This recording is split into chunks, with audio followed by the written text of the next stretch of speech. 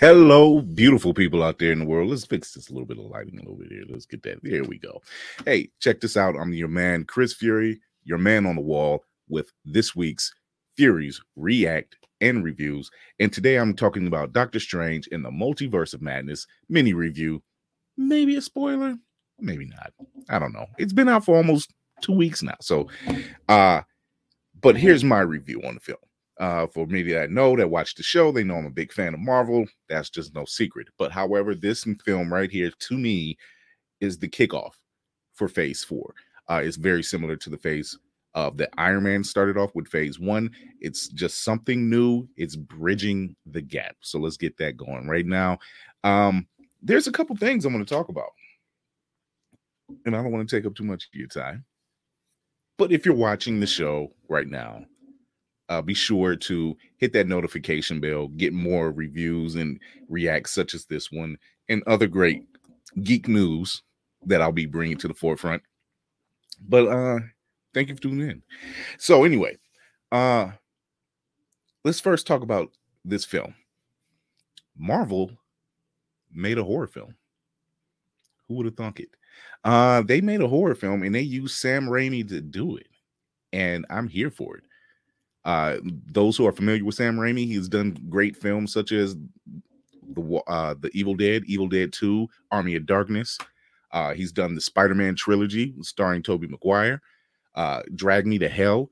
He's very known for these very eye-catching and jump scare moments, which me personally, I didn't think still was in me. There were several moments where I had a jump scare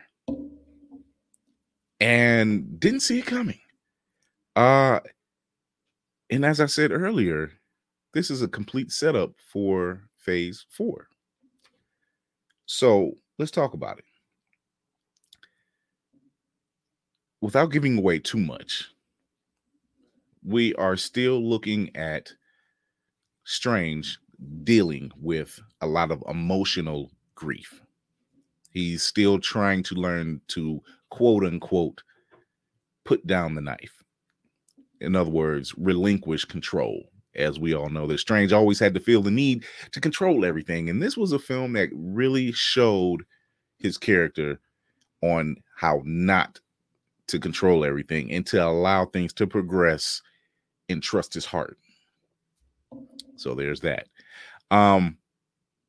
Elizabeth Olsen does a fantastic job portraying the Scarlet Witch, aka Wanda Maximoff, and someone who is obviously been inundated with the Darkhold. Now, when we last seen Wanda Maximoff, it was at the end of WandaVision, where she finally had her hands on the Darkhold after fighting Agatha Harkness.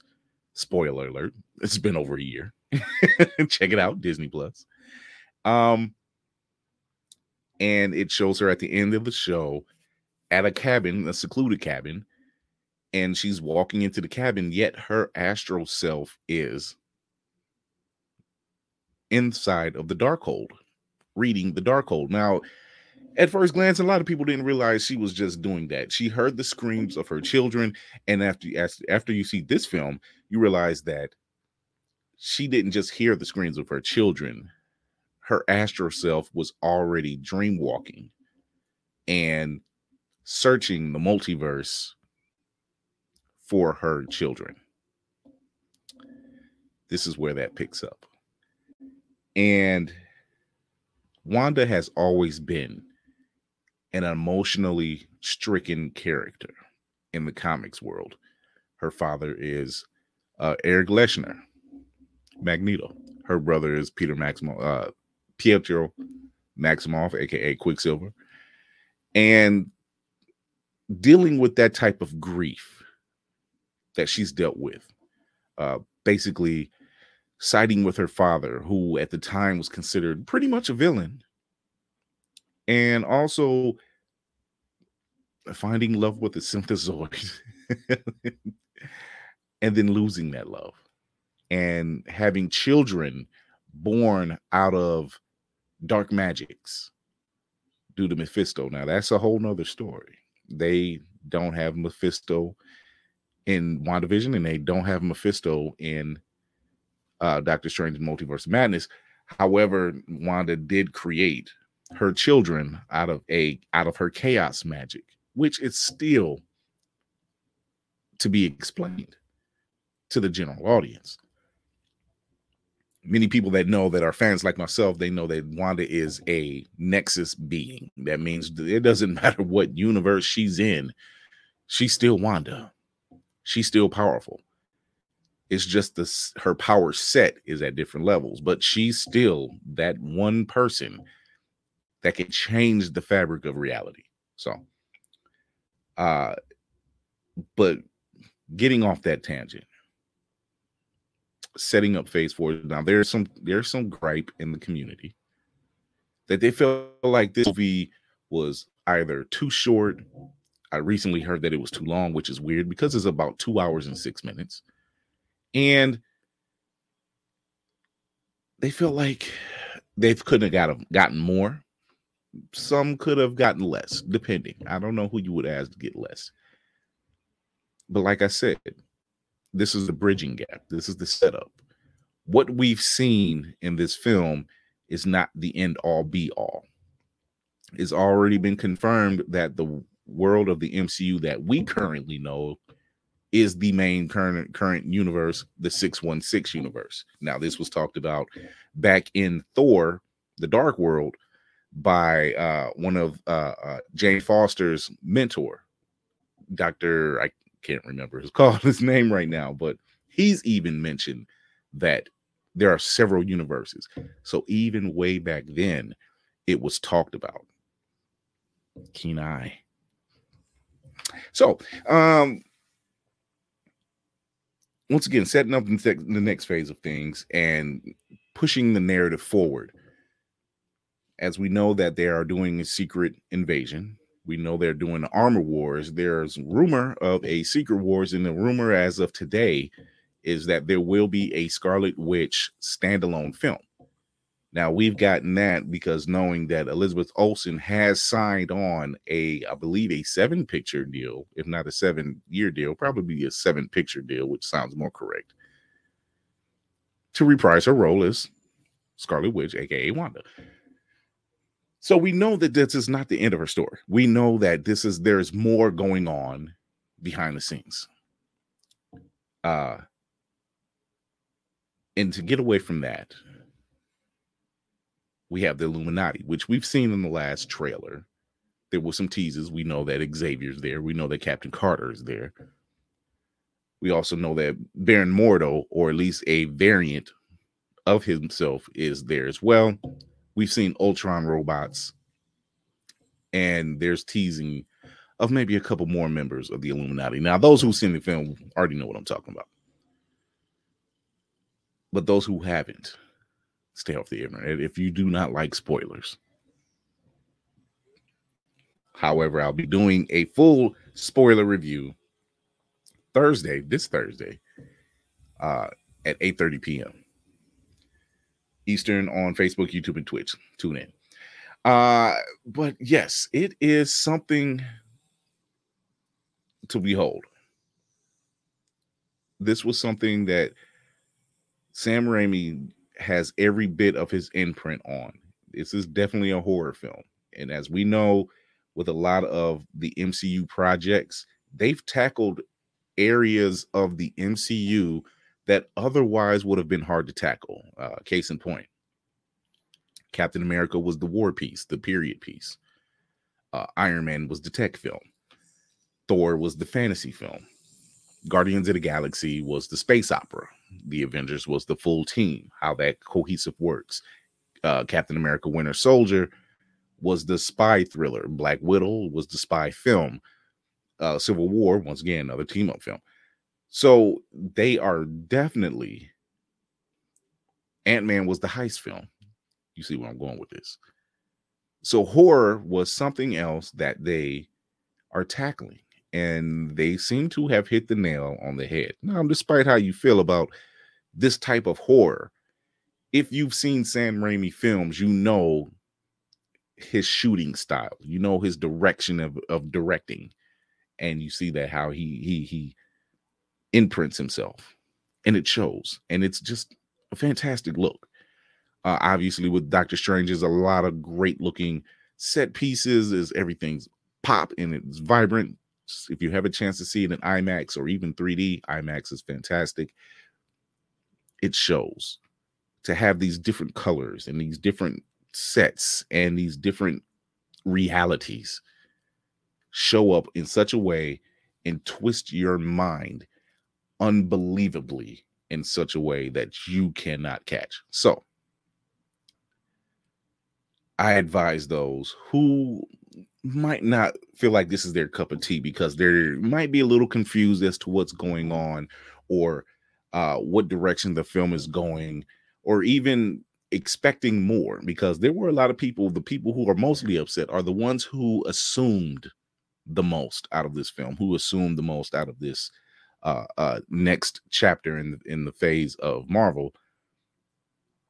For some reason, they felt like everybody and their mother was going to show up in this thing, and when they seen that it wasn't, they were severely disappointed. Well, the joke's on those people because Feige never said these people were showing up.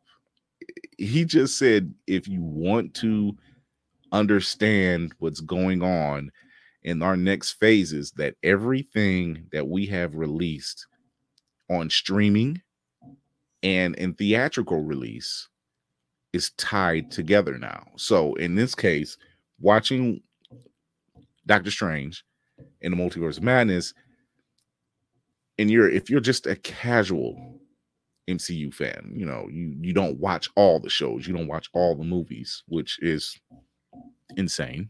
You're a madman or a mad woman or a mad person. The only shows that you would really have to see for this to make any sense would be Loki, What If, okay, and Doctor Strange, obviously, and WandaVision. Those shows are what counts.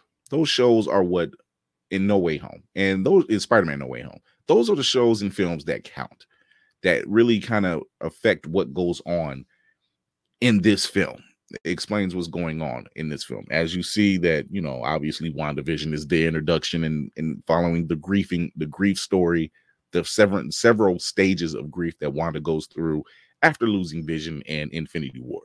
Loki is the introduction of variants and multiverses, and He Who Remains, who is now known as Kang.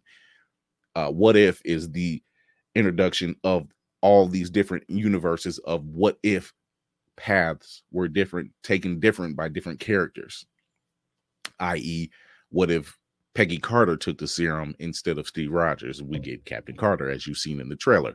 So those type of films is what is the introduction of the multiverse and the variants and people's power sets and everything else. And as I spoke earlier, this is not the end of Wanda's story. I wholeheartedly know that Marvel doesn't have a history of just dropping gems and then walking away. They have a way of completing certain storylines. No matter how long you have to wait for it, they do come back around to it and they find a way to kind of close that gap. So Mandarin is a prime example from Iron Man 3, one of the biggest disappointments. And yes, they found a way to close that gap in the short film, in the one shot, All Hail the King, and then again in Shang-Chi and the Ten Rings. So I say all of that to say that, one, not the end of Wanda. Two, we're definitely looking at possibly a Secret Wars series or maybe film or both. Who knows? The cards are all on the table, and Kevin Feige is the dealer. So I, in my opinion, give this a full 8.5, maybe a 9. I'll probably go for a third viewing to kind of get some more out of it, because the way I view films, I view them in excitement for the first round, and then for the second round, I try to find the little pieces that kind of make sense to me to find out where the plot holes. Because some people said there were plot holes, there weren't too many plot holes that they thought if they paid attention to what was going on. But I'm going to end it here. And if you catch this before this Thursday at 8:30 p.m. at, what is this? Today's the 16th? Yeah, the 16th. So if you catch this show, if you catch Blurred's Eye View on the 19th, this Thursday, May 19th, 8:30 p.m., Facebook, YouTube, Twitch. The Twitch handle is Blurred's Eye View 1. Let me throw that up there. Since it's just me here today, you can always follow us here, IG Blurred's Eye View 1, and you will find the link tree to all what you want to see from us on socials and everything else. You can also find us on Opulence Radio. You can hear us every Mondays and Thursdays live. You can catch us on iHeartRadio as well. And here's our Twitch handle, Blurred's Eye View 1. So, but once again, tune in this Thursday. I'll have a guest. We're talking about Doctor Strange in the Multiverse and Madness in full depth with spoilers. So if you haven't seen it by then, I don't know what to tell you. But if you have seen it, tune in, chime in, give us your thoughts, give us your reviews on the film, and tell us what you think is going on with it. And as I always end every show, remember to educate yourself and others, entertain yourself and others, and most of all, encourage yourself and others. And until then, this is Chris Fury, your man on the wall. I'm out.